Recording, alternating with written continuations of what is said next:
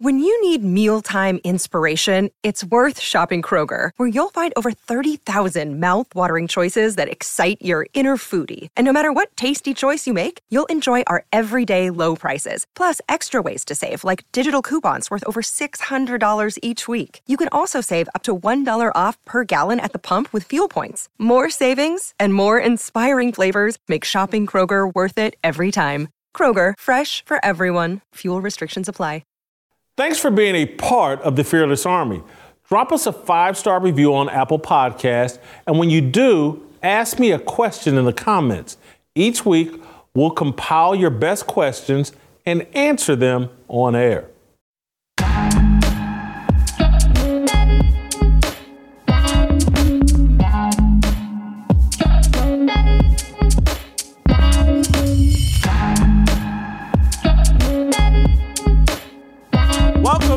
Welcome to Fearless with Jason Whitlock. I'm Jason Whitlock, your host. Happy Monday. Happy MLK Day. Hope you're enjoying your time off. Snowing and cold here in Nashville. We're going to get through it, though. I feel better.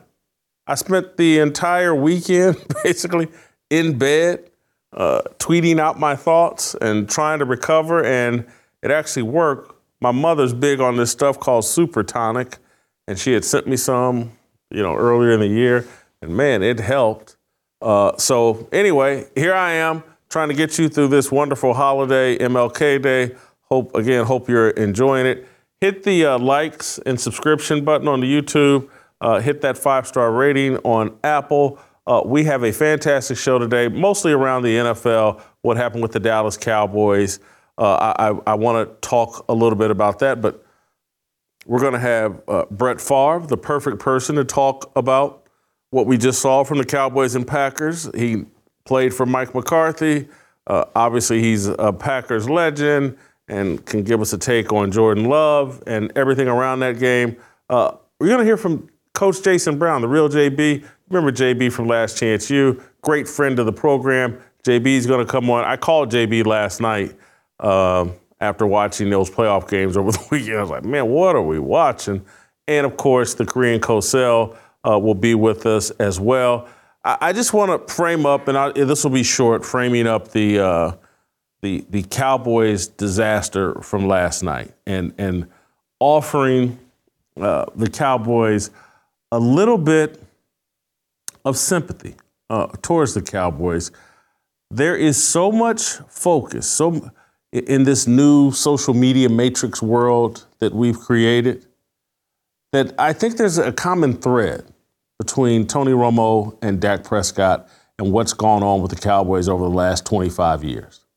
That as these debate talk shows have become more and more popular, as social media trolling and all these gimmicks around the Dallas Cowboys have intensified, the entire sports media industrial complex, for lack of a better explanation, revolves around trolling the Dallas Cowboys.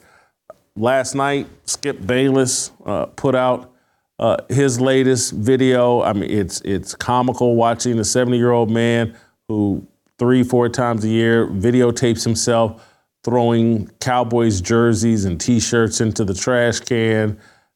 This is all gimmick, and this is the stuff I've been talking about last week as it relates to Stephen A. Smith, as it relates to ESPN. We didn't get into it, but like ESPN having to return 37 Emmy Awards because they were juking the system, gaming the system to win Emmy Awards. The stuff I've been telling you about Stephen A. Smith being a plant, fabricating or exaggerating his background narrative. You really think a network that would juke the Emmy award system and pick up 37 awards by cheating wouldn't be invested in someone, their biggest star, with a fabricated or exaggerated background? Of course they would. It's all, sports are just a big television show. They keep reducing the reality of sports and increasing the gimmick around sports. And none of this has to do with fans. None of what they're doing has to do with. That's how you end up with the Kansas City Chiefs on the Peacock Network, a streaming service. You got to sign up to download the streaming service to watch a football game. None of this has to do with the fan. Everything is about money. I want to play you. Here's Stephen A. Smith. I just want to tell you about the disconnect from reality. We're going to play you Stephen A. Smith. He put out his clip promoting his show yesterday, laughing. This is SOT number 5, laughing at the Cowboys for losing a game. Watch.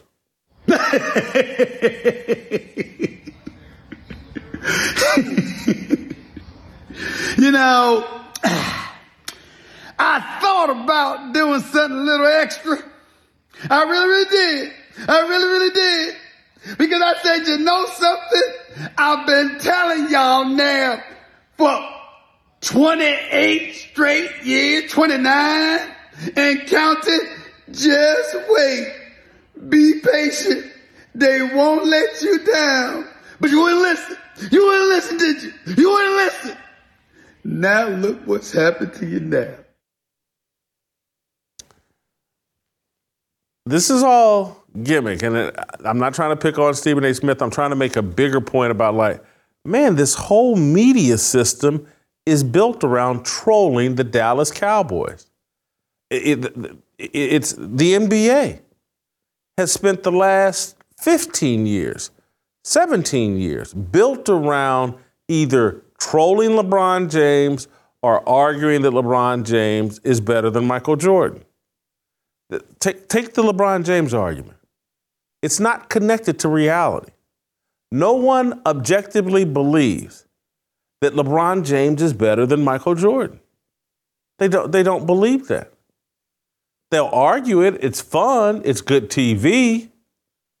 But just based on record accomplishment, the eye test, maybe there are people that never saw Jordan and only saw him in highlights.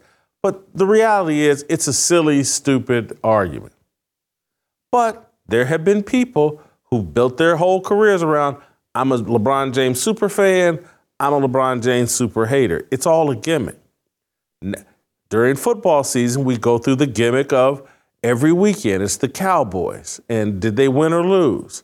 And someone gets to run out and say, I'm the ultimate Cowboys fan. And the other guy runs out, I'm the ultimate Cowboys hater. And it produces ratings and traction and social media traction. It's all a gimmick, but none of it's connected to truth or reality. And at this point, I'm arguing it's not even fair to the Cowboys. I don't think Dak Prescott's a bad quarterback. I don't think Tony Romo was a bad quarterback. I think they play quarterback, or they played quarterback, Romo past tense, Dak present tense, for the team that's under the most scrutiny of any sports team in America. There's more pressure for playing for the Cowboys, and that's why these guys keep consistently choking in the postseason. You put either one of these guys on another team with less pressure, and I don't think it happens. But I want to make this final point. Here's Stephen A. gloating about the Cowboys losing without mentioning, and I'm sure it's up, but that he actually thought the Cowboys were going to win in a blowout. Play the clip. Green Bay and Dallas. As much as I hate to admit it, I see Dallas winning this game and dropping over 40. Green Bay's defense is horrible. I got a bad knee. I'm in my 50s, and I don't think they could defend me. I'm not sold on Green Bay at all. So, not that he can't gloat that Dallas lost, but he thought they were going to win. And so his take today will have nothing to do with the reality that he's just as shocked as anybody else. There's just no authenticity, or authenticity is being diminished in sports. And so when you look at what we saw this entire NFL weekend, playoff weekend, you're seeing a drop in authenticity. And none of it has anything to do with the fan. All of it has to do with who and how can I monetize and make money off of a television show called the NFL. That's my take. We'll hear from Brett Favre, Jason Brown, Steve Kim throughout the rest of the show. Stay tuned.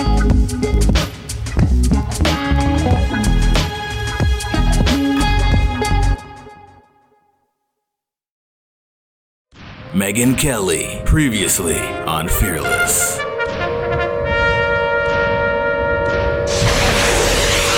Do you think Joe Biden will be on the ballot come November? Next November?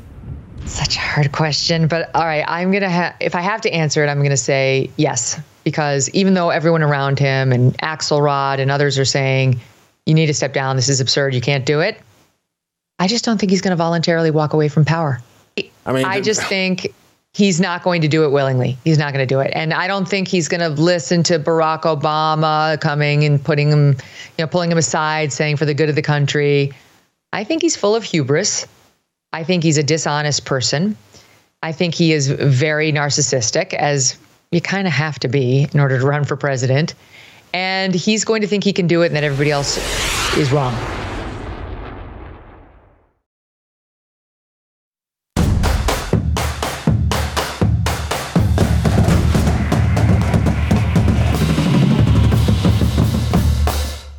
All right, perfect guest for that football game yesterday, Packers Cowboys. Brett Favre. Brett, welcome back to the show. Push yourself to be 1,000% honest. When you're watching that game yesterday, were you thinking, what in the hell is wrong with the Cowboys? Or, man, Jordan Love and the Packers, this is awesome. What thoughts ran through your mind the most? They probably both ran through your mind, but what captured you the most? Yeah, you just answered my question, both. I've been saying this probably the last 5 weeks. Now, I'm not saying that I'm a genius, but I have been saying that the hottest team in football as of late is the Packers. The hottest quarterback in the playoffs by far is Jordan Love. And the Packers are the youngest team in football officially, but playing like the Cowboys of the early to mid 90s, just dominant. And they've shown that the last several weeks. I mean, they've caught fire. And in regards to Dallas, it's sort of the opposite. They started off hot. They've gradually declined. They had a really bad showing in Buffalo a few weeks back. And the good teams going into the playoffs don't do that. I like Dak Prescott. I think Mike McCarthy is a really good coach. I think they got some good players, but they got it handed to them yesterday. And I was a little bit surprised about how dominant Packers were, but I wasn't surprised by the victory. I thought Dallas would play better and give them a better game than yesterday. So did you sit down yesterday thinking Green Bay has a chance to win, or were you sitting down going, no, I think we're going to win today? No, when I sat down, I thought the Packers, they had a legitimate chance to win. I thought it would be better had they played in Green Bay, obviously. Dallas is it's a tough place to play. My season was ended 3 or 4 years in a row in Dallas in the early 90s. Now, they were a dominant football team. They could do what they wanted when they wanted. This Cowboys team is not, I mean, there were holes in their team. And so the Packers, I felt like when I sat down that they got to play a clean game. No turnovers, limit penalties, try to get some big plays on either side of the ball. But boy, was I surprised. As much as I think the Packers are the hottest team in football and Jordan Love's playing great, I didn't expect that. I think it was a little bit of both. I think it was a lackluster performance by Dallas, but the Packers capitalized on their lackluster performance by just dominating them from start to finish. So if you're Jerry Jones today, 12-5 season, I believe, number 2 seed, you haven't won a Super Bowl in, is it 30 years now or close to? I don't know. Basically, yeah, almost 30 years. Is he in a position where, hey, I like Mike McCarthy, but I got to make a change here. I like Dak Prescott, but I got to make a change here? I think it's way premature to make a change at head coach and quite frankly, at quarterback. There's a lot of money invested in Dak, and I think Dak is a heck of a football player. I think he's a great leader. I think the team responds to him very well. Now, yesterday was not the case. I think that Jerry has to evaluate some of those positions, not necessarily head coach or a quarterback. As we know, head coaches and quarterbacks get probably way too much credit, way too much blame. But, aside from Micah Parsons, Dak Prescott, and CeeDee Lamb, I don't know much about the rest of the team. And I'm sure they've got some very good players. But they were exposed yesterday by a young, energetic, fearless team. And whether it's free agency or draft, I mean, they got to pick up some players that can equal the opponent's intensity. And, I think that's where he needs to look first and foremost. What have they? 3-12 win seasons with McCarthy? Yeah, something like that. That's pretty good. Now as we know, you're judged by your playoff or Super Bowl victories, and it's been quite a while since the Cowboys have had success in the playoffs, and it's been almost 30 years since they've won a Super Bowl. So the natives are restless. Understandably so. So, Tony Romo and Dak Prescott both now have the reputation of, hey, these guys will put up big numbers during the regular season, but they're going to lay an egg in the postseason. And so the common denominator is the star on the helmet. It's not Dak or Romo. Playing that position with Dallas and the way, and we've been talking on today's show about all the way the media builds all of its discussion around whether the Cowboys win or lose every week, and then come postseason, it's like everybody just sits around and they can't wait to trash the Cowboys for losing. And there's always been pressure being a Dallas Cowboy, but it seems like in this social media era and this talk show, debate show era, maybe there's just more pressure on being the Cowboys quarterback, and that's why things don't go well in the postseason. I'm just scratching my head trying to figure out Romo, now Dak, both have the same reputation. My personal opinion is the talk shows should be talking about the pressure that Jordan Love should or is under, taking over for Aaron Rodgers. And keep in mind, last year with Aaron Rodgers, they did not make the playoffs.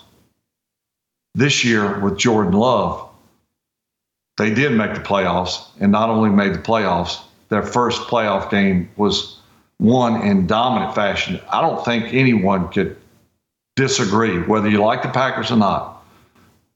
That performance yesterday was a Super Bowl performance. If they perform that way the rest of the way, they're in the Super Bowl. And quite frankly, in my opinion, they win it. Now, I can't believe I'm saying that with the youngest team in football. But you cannot deny that performance yesterday was nothing short of spectacular. And Jordan Love has ascended throughout the year. Had his moments where he looked like a first-year starter, but here of late, that's what people should be talking about. The rise of Jordan Love, the pressure, the expectations that he was under. Yeah, I get it. Dallas is, quote unquote, America's team, and it's tough to play for America's team. But the Packers have a mystique of their own, and taking over for Aaron Rodgers is big shoes to fill. Jordan Love has done a fantastic job of handling his situation, and that's what people should be talking about.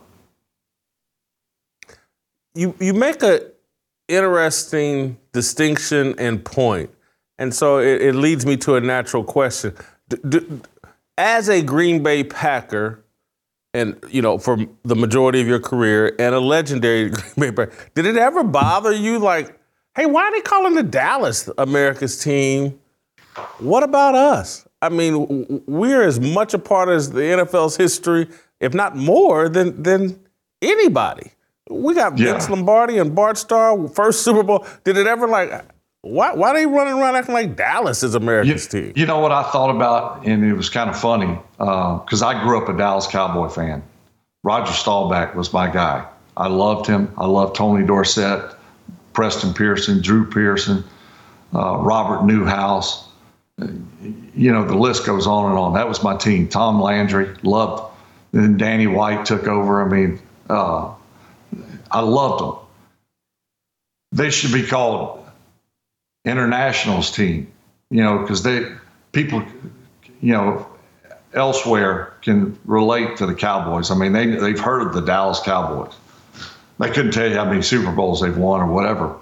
But the America's team, true America's team, is Green Bay. And when you go to that town to watch a game, or you just go to visit and tour the stadium, you go, this is incredible that a town of this size can have the mystique that they have. And the great players, you go in that Hall of Fame and you go, wow, I forgot about this guy. But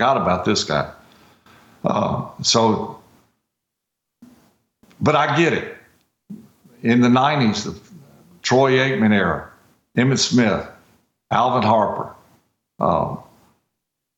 Jay Novacek, Michael Irvin. I mean, they were virtually unstoppable. And I know firsthand because they dominated the 90s.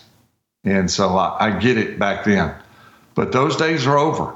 They've kind of flown under the radar for quite some time. And it's been since Jimmy Johnson that they tried to find their magic again. And the magic has not been there. And I'm sure Jerry is scrambling. But it may be simpler than everyone makes it out to be. Maybe it's a piece of the puzzle here and there.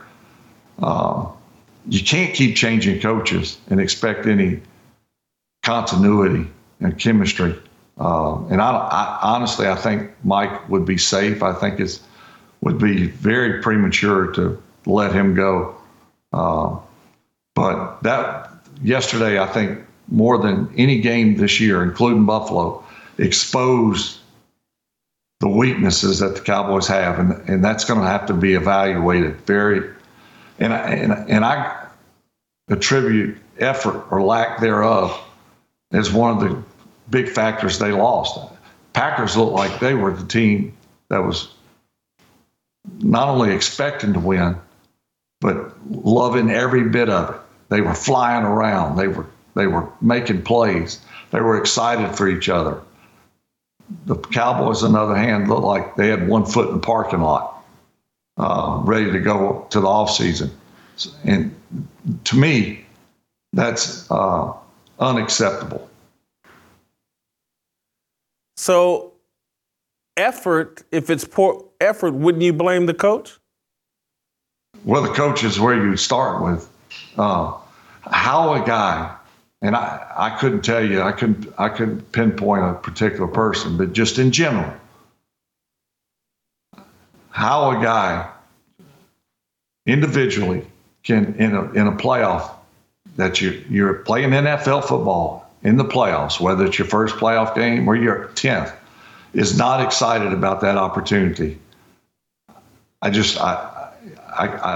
have no answer for that. How can you not be excited about the opportunity? It is a blessing to be playing NFL football and in the playoffs. So you should be flying around, jumping around, excited about it. I don't care how many years you played or how many years you haven't played. It falls off on the coach, but the player should be cut or something. If you go back and look at that film and you go, that ain't the effort that we expect from you. That's not the effort you showed me 2 weeks ago. That's not the effort you showed in the first game of the season. You're jogging here, chasing that running back. It's time to replace those type of guys. And again, I can't say there's one particular guy, but that was my observation, that they were lackluster compared to the Packers. Brad, you made some fascinating points. I'm going to ask you one last thing, and I'm going to let you go, because I love the point. You're getting at things that I thought all weekend. I kept saying, I don't see the playoff intensity from both teams. Now, I did think the Rams-Lions game ended, or that was a great note to end on. Matt Stafford going back to Detroit, Jared Goff trying to prove something to the Rams. There was a lot of emotion and intensity in that game. But in the other three games, I thought, man, something's missing. Yeah. This ain't right. And I kept thinking, like, these guys, through no fault of their own, because we can all sit around and complain about it, and complain about those guys. But, Brett, I just think they're making too much money to care at this point. There's too many games, and there's too much money, and they've taken. It's like, I don't need to win a Super Bowl to be super rich. I don't need to be a Super Bowl to be a legend in my own mind. I don't need and so it'd be nice to have, but man, they're paying me $5, $10, $15, $30 million a year. 40. Yeah, I'm good. I've already won the lottery. What do I need to go to work for? I think you make a valid point, Jason. Look at the Kansas City game. It was streamed on something called Peacock. I don't even know what that is.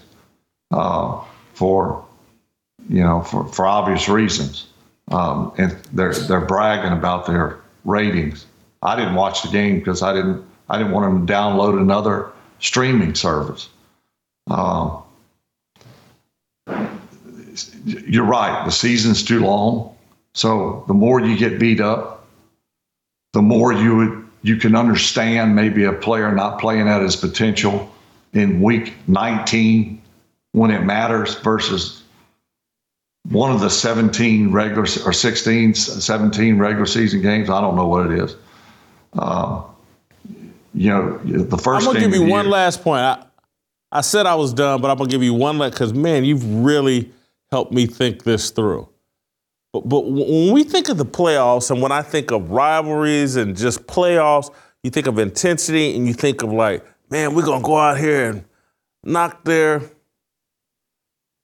into the dirt. I'll leave out the word that we used to say, knock it into the dirt. But the NFL is so focused on safety, and the players have had it beaten into their head. There were plays I saw this weekend where guys went and pushed people instead of hitting them because they know the rules have told them they can't do it. And so I'm looking at guys like, they've made a bunch of money. The NFL has set up a bunch of rules to, like, we don't really want you to play football. We want you to play flag football. And so it's weird about dudes. We like risk. We like high stakes. And they've reduced the stakes by taking a lot of the physicality out of the game. And so we shouldn't be surprised that the intensity level has dropped. Yes, I totally agree. And defenses are behind. Defenses don't tackle. They can't hit the quarterback. you can't even look at the quarterback like you're going to hit him. And honestly, have the injuries or concussions gone down? No. The game of football is a combat sport. You're making tons of money. Leave it a combat sport. I totally agree with trying to protect the head, but too many times guys get flagged or fined for what I would consider a non-hit, or you bump the quarterback and he falls down, flag, 15 yards, and fine $40,000 or $20,000. If I'm that player, the next time I'm like, hell, I ain't hitting him. I'm not even going to touch him. And we're seeing that. Tackling, I think that the NFL in a season, counting training camp, you get 15 days in pads for practice. 15 days. How can you practice tackling or physicality, run blocking, pass blocking against live defensive guys? You can't do that in shorts. So we're seeing the result of that. But I guess the NFL wants to see a lot of points scored, and they're getting their wish. But you're not seeing the every once in a while you want to see a giant bear game like the old days, 9-7. Those days are long gone. Yeah. You want to see Pittsburgh versus Baltimore when it was Ray Lewis versus James Harrison. You want to see one of them games. And what's it? Burfict, the Cincinnati Bengal linebacker, when he played the Steelers. Jack Ham. Y'all can hate him if you wanted to. Yeah, but you want to see that. Brett, thank you so much. This was awesome. You really helped me think through, because I'm trying to figure out what did I just watch this weekend, and you helped me a lot. Enjoy the rest of your week. Hopefully you, I don't know. You got a hat on like it's cold in Mississippi. It's really cold up here in Nashville, but yeah, it's cold. Happy hunting. All right. Thank you, Jason. Talk to you. Happy hunting. All right. Thank you. That's Brett Favre. Wow. Love that conversation from Brett Favre. Gonna continue it with the real JB. You guys know JB. We're gonna bring Jason Brown from Last Chance U back on the show, and we're gonna pick up with JB from that conversation I just had with Brett Favre. Next.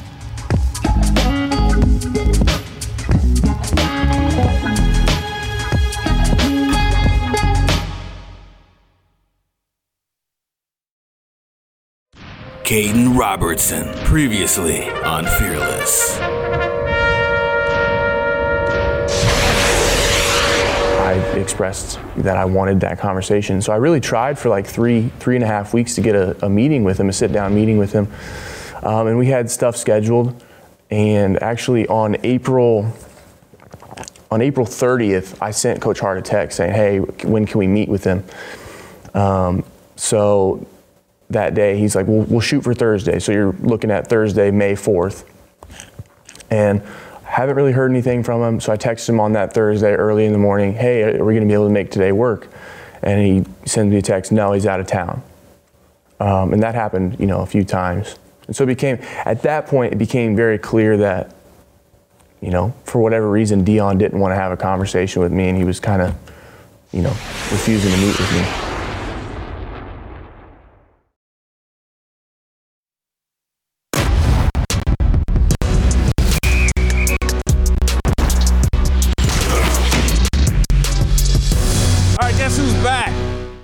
Shady's back. Last Chance Q, Jason Brown, the real Coach JB.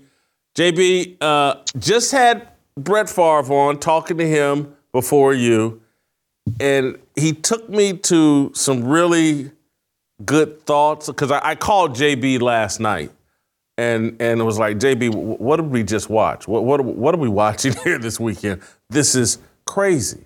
And so Brett and I were just talking, and it took me to a place where I'm like, hey, man, they've removed all the intensity from football because the players don't like the game nearly as much as they used to, because they've reduced all of the risk. Guys like taking risks. That's what Evel Knievel and all these other people, this is what men do. We take risks. We do dumb things.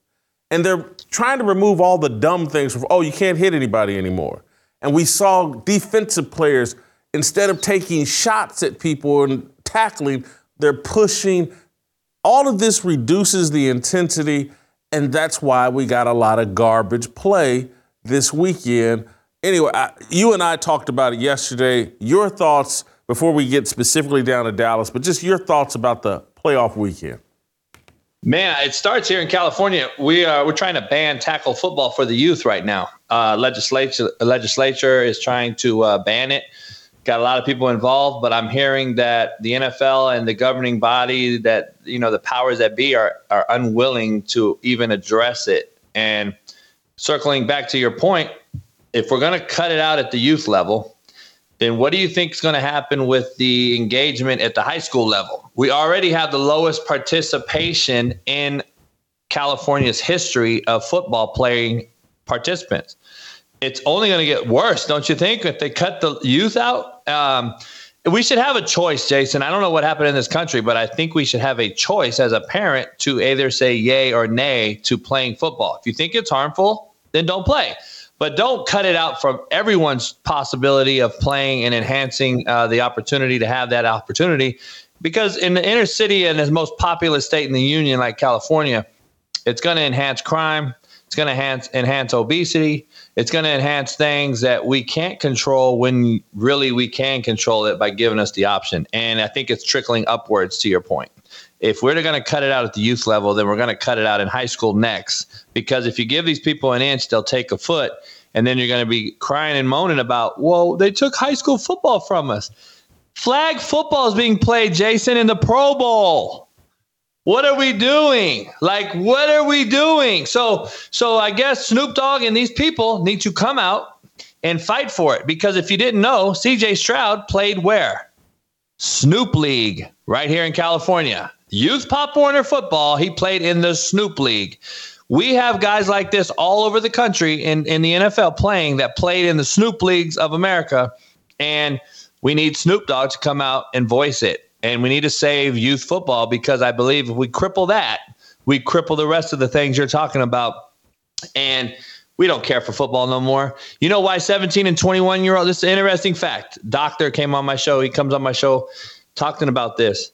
Do you know that we have low T levels in 17 to 21-year-olds that we've never seen before? And you wonder why we don't care about football? We want to TikTok. Jason, we want to dance. We want to do some other stuff that I'm not going to say on your show. This is interesting times we're in, and we wonder why we're trying to eliminate once what we called a gladiator sport. It's no longer a gladiator sport, Jason. These guys want the bag of money, as they say. They want to play it and give everything being handed to them without earning anything, and we're seeing it. And it starts because you allowed kids to transfer 4 times in 4 years out of high school. It's why you're transferring kids. Casey Thompson, Jason, just got his 7th year of eligibility to play quarterback at the Division I level. Go get a job. I recruited this kid when I was in JUCO when he left Texas 7 years ago. What are we doing? It is what it is, but I think we're crippling what we would like to call the alpha male, and the male in America is dying, and we need to save it, or we're going to be really, really up, crap creek with a paddle. JB, this is what you and I talked about yesterday as it relates to guys are changing high schools at the drop of a hat. Guys are changing colleges at the drop of a hat. Should we be surprised that those same guys reach the NFL?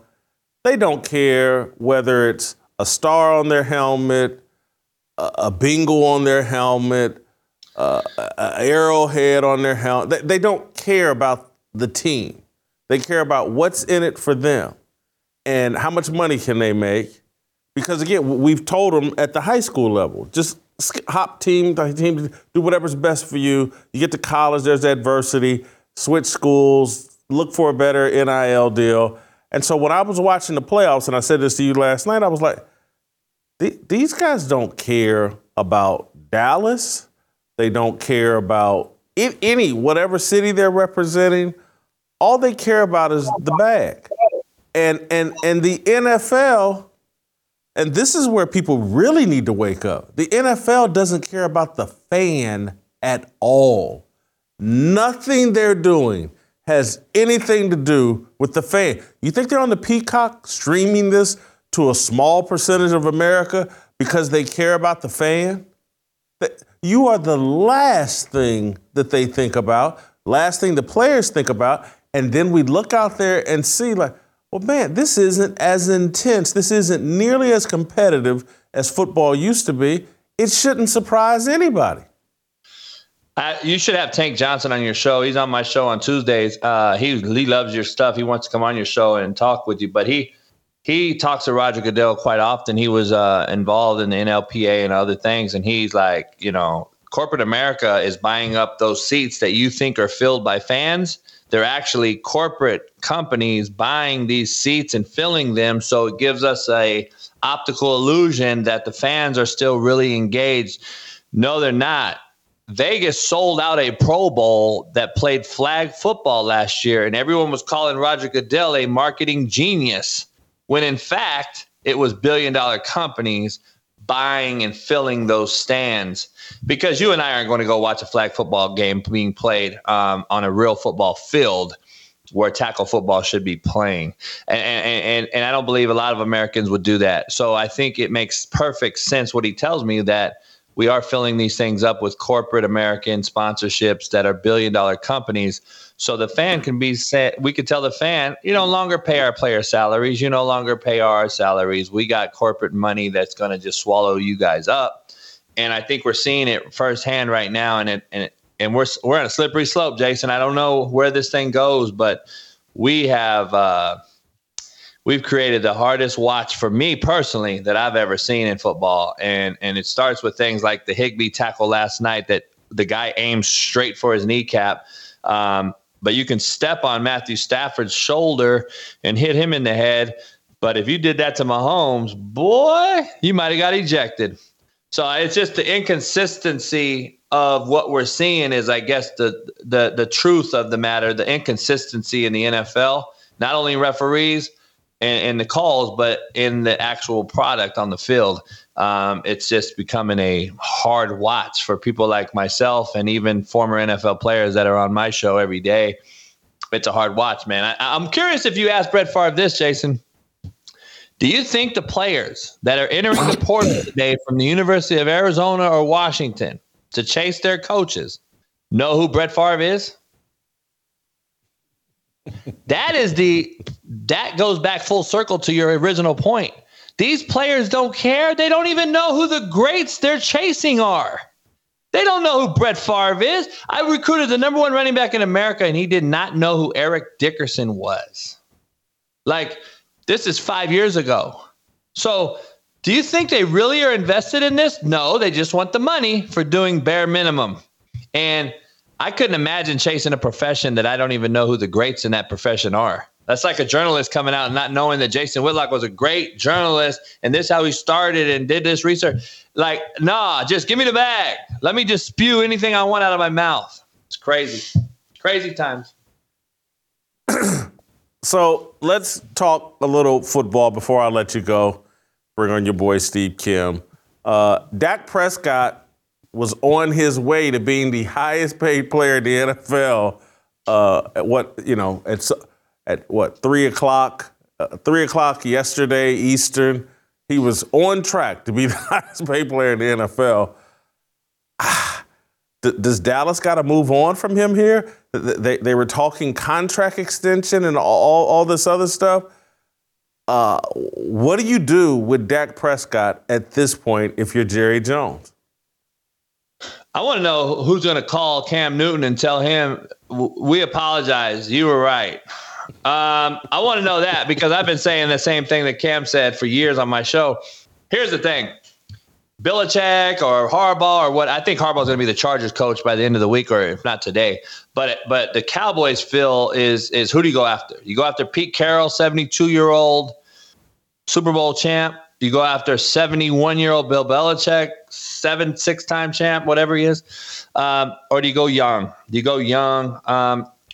Either one. Either way, Jason, whoever you hire, young, old, short, fat, skinny, tall, you got to get rid of this guy. I mean, he just doesn't make you better. And I had an argument on my show today with Matt McChesney, who you've had on. Like, what do you do? Who do you get? They're 12-game winner 3 years in a row. And I said, well, I guess mediocrity is the new excellence then, because you're consistent. You're sure consistent, but you're 1-4 in the playoffs. And you haven't won a Super Bowl or been to an NFC title game in 28 years. I want a quarterback that's going to get me over the hump. Players win you games, coaches lose them. When is Dak Prescott going to get this franchise over the hump for the amount of money you pay him? That's just a simple question I have, because you can't continue to pay a guy and wish in one hand and crap in the other one and see what fills up first, because we know which one's filling up first. They haven't won a Super Bowl yet, and he's no different than Tony Romo. Do you keep Mike McCarthy? I like Mike. He's a hell of an offensive coach. I think Dak was better with him than he was with Kellen Moore, which kind of shows you what Kellen Moore really is. Another placement plant in the industry, I believe. Because look at Herbert's production with Kellen Moore. We can really dive into something deep. We want to talk about this guy. But anyway, this guy's coached Aaron Rodgers to a Super Bowl. He's developed quarterbacks. I like what he's done with Dak. Dak is clearly better than he was with Kellen Moore. But having said that, the result-oriented business that this is, football, is back to being exactly that. You lost, and you didn't get out of the first round, and Jerry Jones spends a lot of money. I think you have to move on. You have to move on from him because you've given coaches ample opportunities. You give Jason Garrett, 8 years to fail? You don't have the time anymore, Jerry. You're pushing whatever, 85, how old are you? However old. I don't believe he has 8 years with McCarthy to see if it works. I think he has to chase rings at this point, and you got to go get either the proven commodity in Belichick or the young go-getter that you're seeing in Houston win with a rookie quarterback, somebody like that. And I don't know who that is, but I sure would be throwing a lot of money at Jim Harbaugh right now. Quickly, JB, this will be final question. I got to let you go. Bring your boy Steve Kim on. Mike McDaniel or Tua Tagovailoa, who got exposed here? Maybe both of them did a little bit, but I think Tua got exposed a little bit more. Tua is not an NFL quarterback, starting franchise-type quarterback. He just doesn't have the arm strength, in my opinion. Yeah, and I've been saying that, but what do I know? Here it is. Here's the bottom line. You got a guy that wears capri pants on the sideline that we look to for direction as a man in a gladiator sport. There's no longer Bill Parcells roaming the sideline. There's no Bill Cowers. There's no, Mike Shanahan's. This is the McDaniel, the Staley, the analytical bookworm coach who can't even pay enough homage to put a dang polo on. We got capri pants. First of all, coaching perspective-wise, they booted and waggled Tua off of his right hash to his right 6 times the other night against Kansas City in the snow. You heard what I said, right? He's a left-handed quarterback, just so we're clear. They boot naked at him 6 times to his right. That is not a coach putting a player in a very, very successful manner. He's not putting him in a successful area to be conducive to win. I don't want a left-handed quarterback going right. Are we trying to trick the defense? Like, this guy has to flip his hips and get his arm over here as a lefty, and not one of those 6 balls were completed. That is a coaching error. And number one. Number two, you have a guy with a weak arm who's going against the grain to his right in a snow game that's 30 below zero, and we're expecting results. When you should have been running the football and keeping Kansas City off the field. You did none of those things, and he hasn't beat a physical team ever in his career at Miami as the head coach. They struggle against 500 teams, and this team is who they are. They're the bullies that beat up the little undersized kid, but when the big dog comes in, they get bullied. And this is who the Dolphins have been. This is who they are. I think they have two issues there, the head coach and the quarterback. I don't know how you fix it in today's world because you'll be canceled if you get rid of both of them. So, promote your show. Tell people where they can go watch you and Big Smitty and when they can watch, and then I'm going to let you go. I appreciate it for having me on. The Coach JB Show with Big Smitty. We're every day, 5 days a week at 6 a.m. Pacific, 9 Eastern on YouTube for the Coach JB Show with Big Smitty. And we got everybody from Eric Weddle, Tank Johnson, Matt McChesney, Trent Richardson. We got a lot of guys on every single day, and it's a fast-growing sports show on YouTube. So appreciate everybody joining over there, and keep killing it, Jason. Tell Stephen A. I said what's up. Will do. Thank you. Let's move on to Steve Kim next.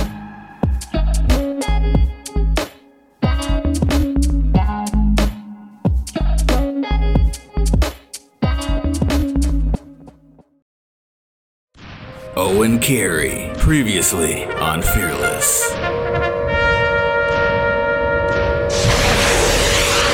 We're supposed to have team meetings with Dion every Wednesday. And so the first 4 weeks of spring training, we're all very excited. Most of us are excited. Some people are pretty apprehensive about getting to work out for Prime and go prove that they have what it takes. And the first 3 weeks, he skipped the team meeting that he had scheduled with us. And so the first 3 weeks we're working out, we did not get to see him, talk to him, interact with him, hear from him, anything. This is the whole team. Yeah. And you say every Wednesday? Mm-hmm. And you guys you have the introductory press conference that everybody films, and then when he gets to Boulder, there's scheduled team meetings, and you never meet with the head coach. Correct.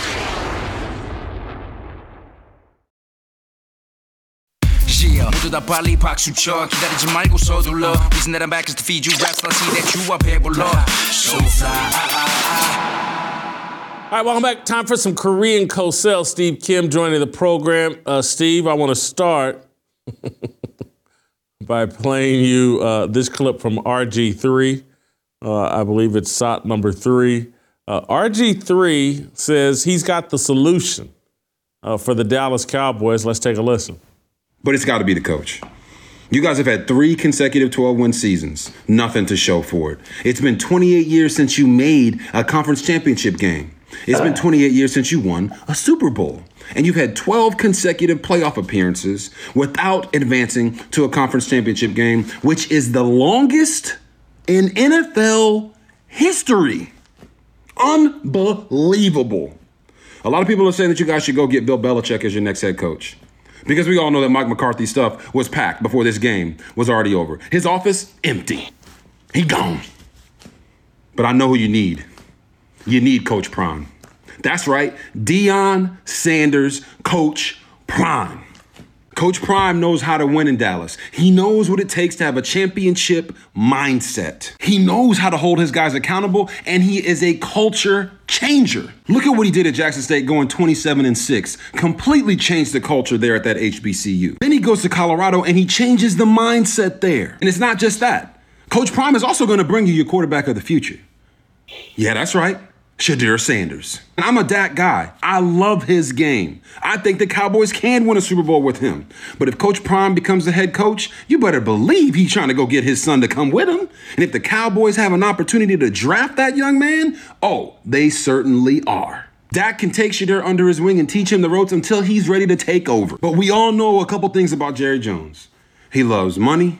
And he loves the attention on his Dallas Cowboys. No coach will make Jerry Jones more money than Coach Prime.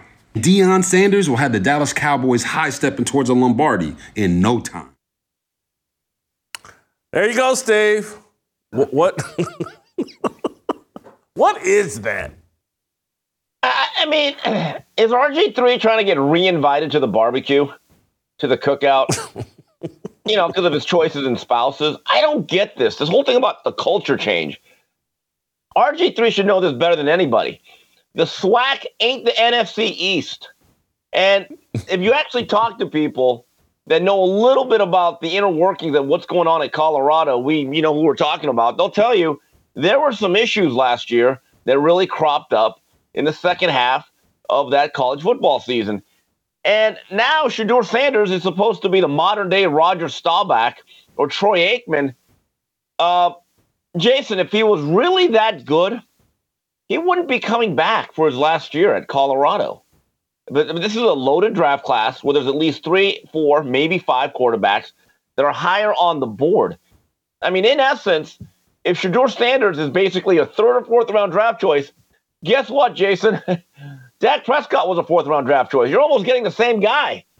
So I don't understand this whole pandering to bring up Deion's name to every major job, whether it's Alabama or the Dallas Cowboys. Let him win a real conference or his division first in the Big 12 now, because that's what they are. Let him actually put together a solid 9-win season in Boulder before we start elevating him to the most high-pressure, high-profile jobs in all of football.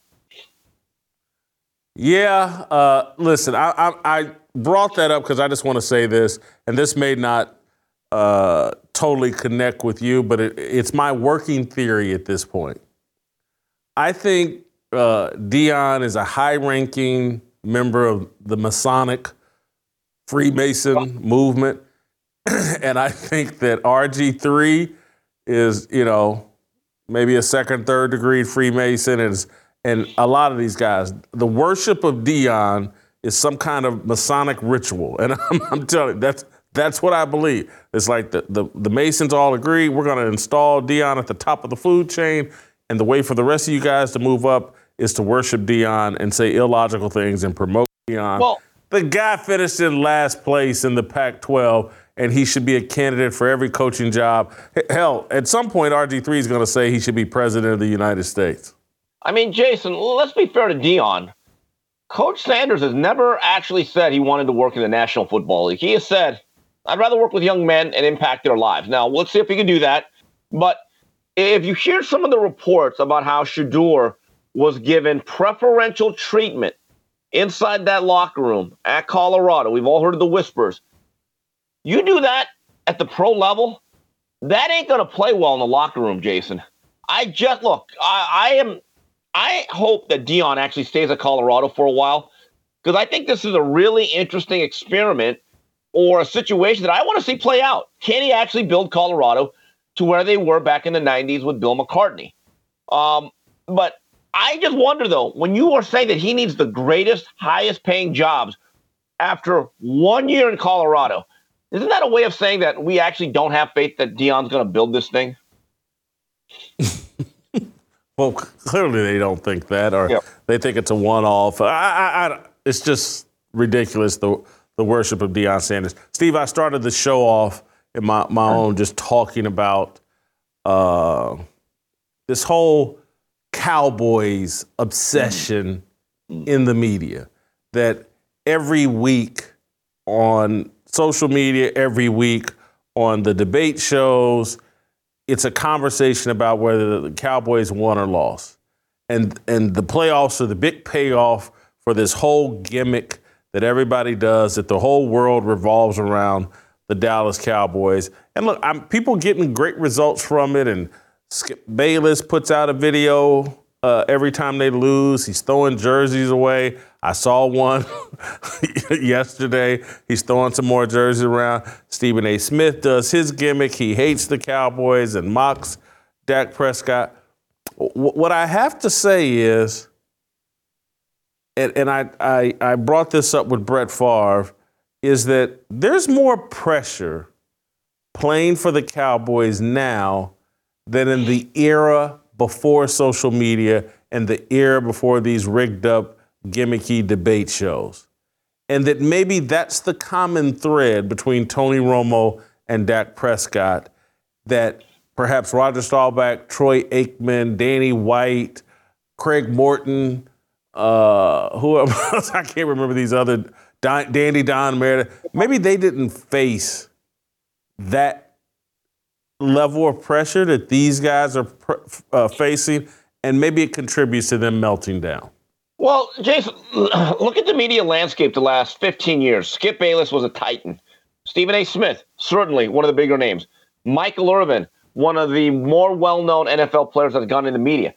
They all have either a love-hate relationship with the Cowboys or they hate to love them, right? And then they are America's team.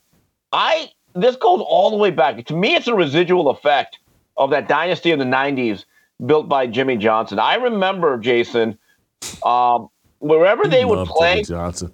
I do, but I'm just saying in that era. You're the RG3 of Jimmy Johnson. Go ahead. But at least it's warranted. Yeah, but only difference is I don't think he should be hired anywhere. I think he should just chill out, take his old Heineken's on his boat, 3 rings. But the point I want to make is in the 90s, the Cowboys became a phenomenon. They were right up there with Jordan and the Bulls. They really were. When you'd go to a road game, the Cowboys had at least half the crowd. And so there's this like rabid fascination with that franchise. And this is the point that I want to really get to. Jerry Jones does not make that an easy job at all. Jason, this guy literally does a press conference after every game like he's the coach. There's 30 other owners outside of Robert Kraft. I don't even know what they really look like. I really don't. If they were to shake my hand, I'd be like, yeah, which team do you? But this guy literally holds court like he's a football guy. And, a couple weeks ago when Jimmy got into the Ring of Honor, I started doing a deep dive into how that relationship fell apart. Jason, I really believe this. Call me Oliver Stone. Jerry Jones put Jimmy Johnson in the Ring of Honor this year to lift the curse of Jimmy, thinking it'd be good karma, that everyone would be back on his side. But I'll never forget, Jay, NBC had the Super Bowl that year, Jimmy's last game against Buffalo, the rematch. Bob Costas is doing an interview. Jimmy and Jerry are sitting right next to each other. Bob Costas is right on the side. And I was really naive because back then I said, Jimmy's going to stay forever. They're winning. Bob Costas said to Jimmy, Jimmy, do you respect Jerry's knowledge of football? Does he know football? Jimmy just goes, well, Jerry knows football for an owner. But like a football coach? No. I've been doing this 30 years. He doesn't know it the way we do. And I'm thinking, oh, my God. And so that has always been this thing. Jerry, who, to his credit, played college football, started on a national championship team, he wants to be given credit as a football guy, not just an owner. And that short-sightedness has always haunted the Cowboys because, Jason, in my view, they didn't get nearly as much out of that dynasty as they could have. Steve, I want to move on to another point. Tony Dungy has made a comment that people kind of laughed at and mocked or whatever, but I actually think there's a slight kernel of truth. Let's play SOT number 2, Tony Dungy talking about Taylor Swift. You make it the Taylor Swift effect here. That's the thing that's disenchanting people with sports now. There's so much on the outside that coming in, entertainment value and different things, as taking away from what really happens on the field. I'm someone that completely agrees with Tony that you diminish the game by making it all about the stuff off the field. Did you see the video of Taylor Swift leading the old dance? Yeah, let's play that video. She's doing a little dance step. Got the whole audience. No, it's a video of her dancing. That I asked. Well, we're not going to get it. It says here it's VO number 1. But anyway, that to me, there's kernels of truth to what Tony is saying, and what Tony's really saying, I would extrapolate on what he's saying, is that big picture, what he said, the game, this stuff isn't about the game, none of it is, and the NFL isn't about the fan at all. And that's how you end up with a game on Peacock, streamed to a smaller audience, because you don't care about the fans at all. Your thoughts on Tony Dungy and just where the NFL is with its fans? If Tony Dungy isn't seen again on an NFL broadcast ever again, go back to that clip, okay? He may have just lost his job, but God bless him. He's a good, God-fearing, honest man. The other thing is, you talk about the Freemasons and people talk about the Illuminati. I'm watching the Rams game yesterday, probably the best game of the playoff weekend, right? And there's this commercial that comes in, and I think Travis Kelce was pushing that Pfizer vax, right? All of this is connected in a certain way. Taylor Swift is now dating who? Travis Kelce. And there's a couple other celebrities. I'm just watching this going, wow, they're still pushing that? I mean, we're in 2024, Jason, and they are still pushing this thing. And I'm just thinking to myself, no wonder why everyone hates A-Rod. He's the only one with the guts enough to tell the truth on this whole thing. Steve, finally, before we let you go,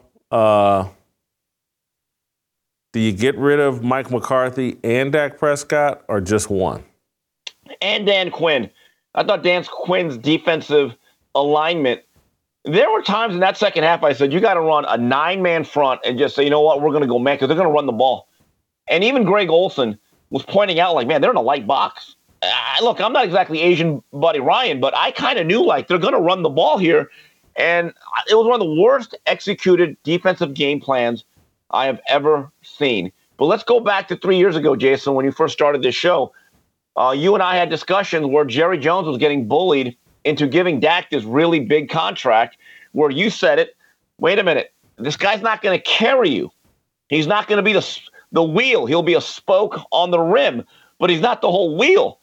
The wheels fell off yesterday. I mean, it's easy to say it's a team game, but Jason, if you look at that first quarter, Dak is missing throws. The ball was in danger the whole time. The mismanagement of the clock.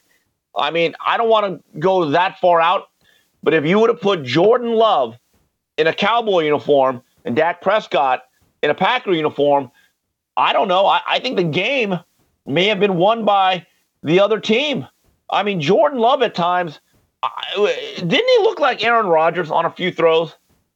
Just the touch, the arm angles, the ability to use his feet. While Dak, the whole game, especially the first half, was unsteady.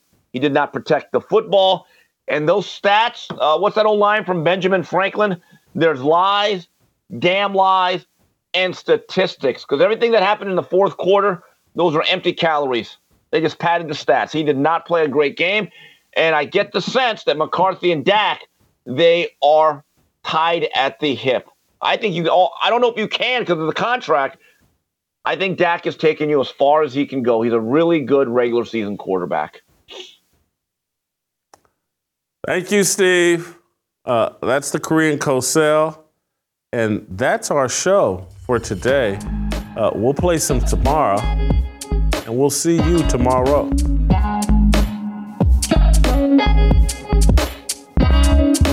Waiting for the countdown, coming off the breakdown, standing in line for freedom. Looking for a breakout, feeling like a standoff, nothing in life like freedom. Came in like a fighter, striking like a ladder, making all these moves for freedom. I want freedom. No negotiation, my sister, no relation. We all just wanna have freedom. Sitting on a corner, never been alone. I'm breaking my back for freedom. Blessed, we are living, get back. We are receiving, all deceiving. We all wanna be free. We want freedom. I wanna be,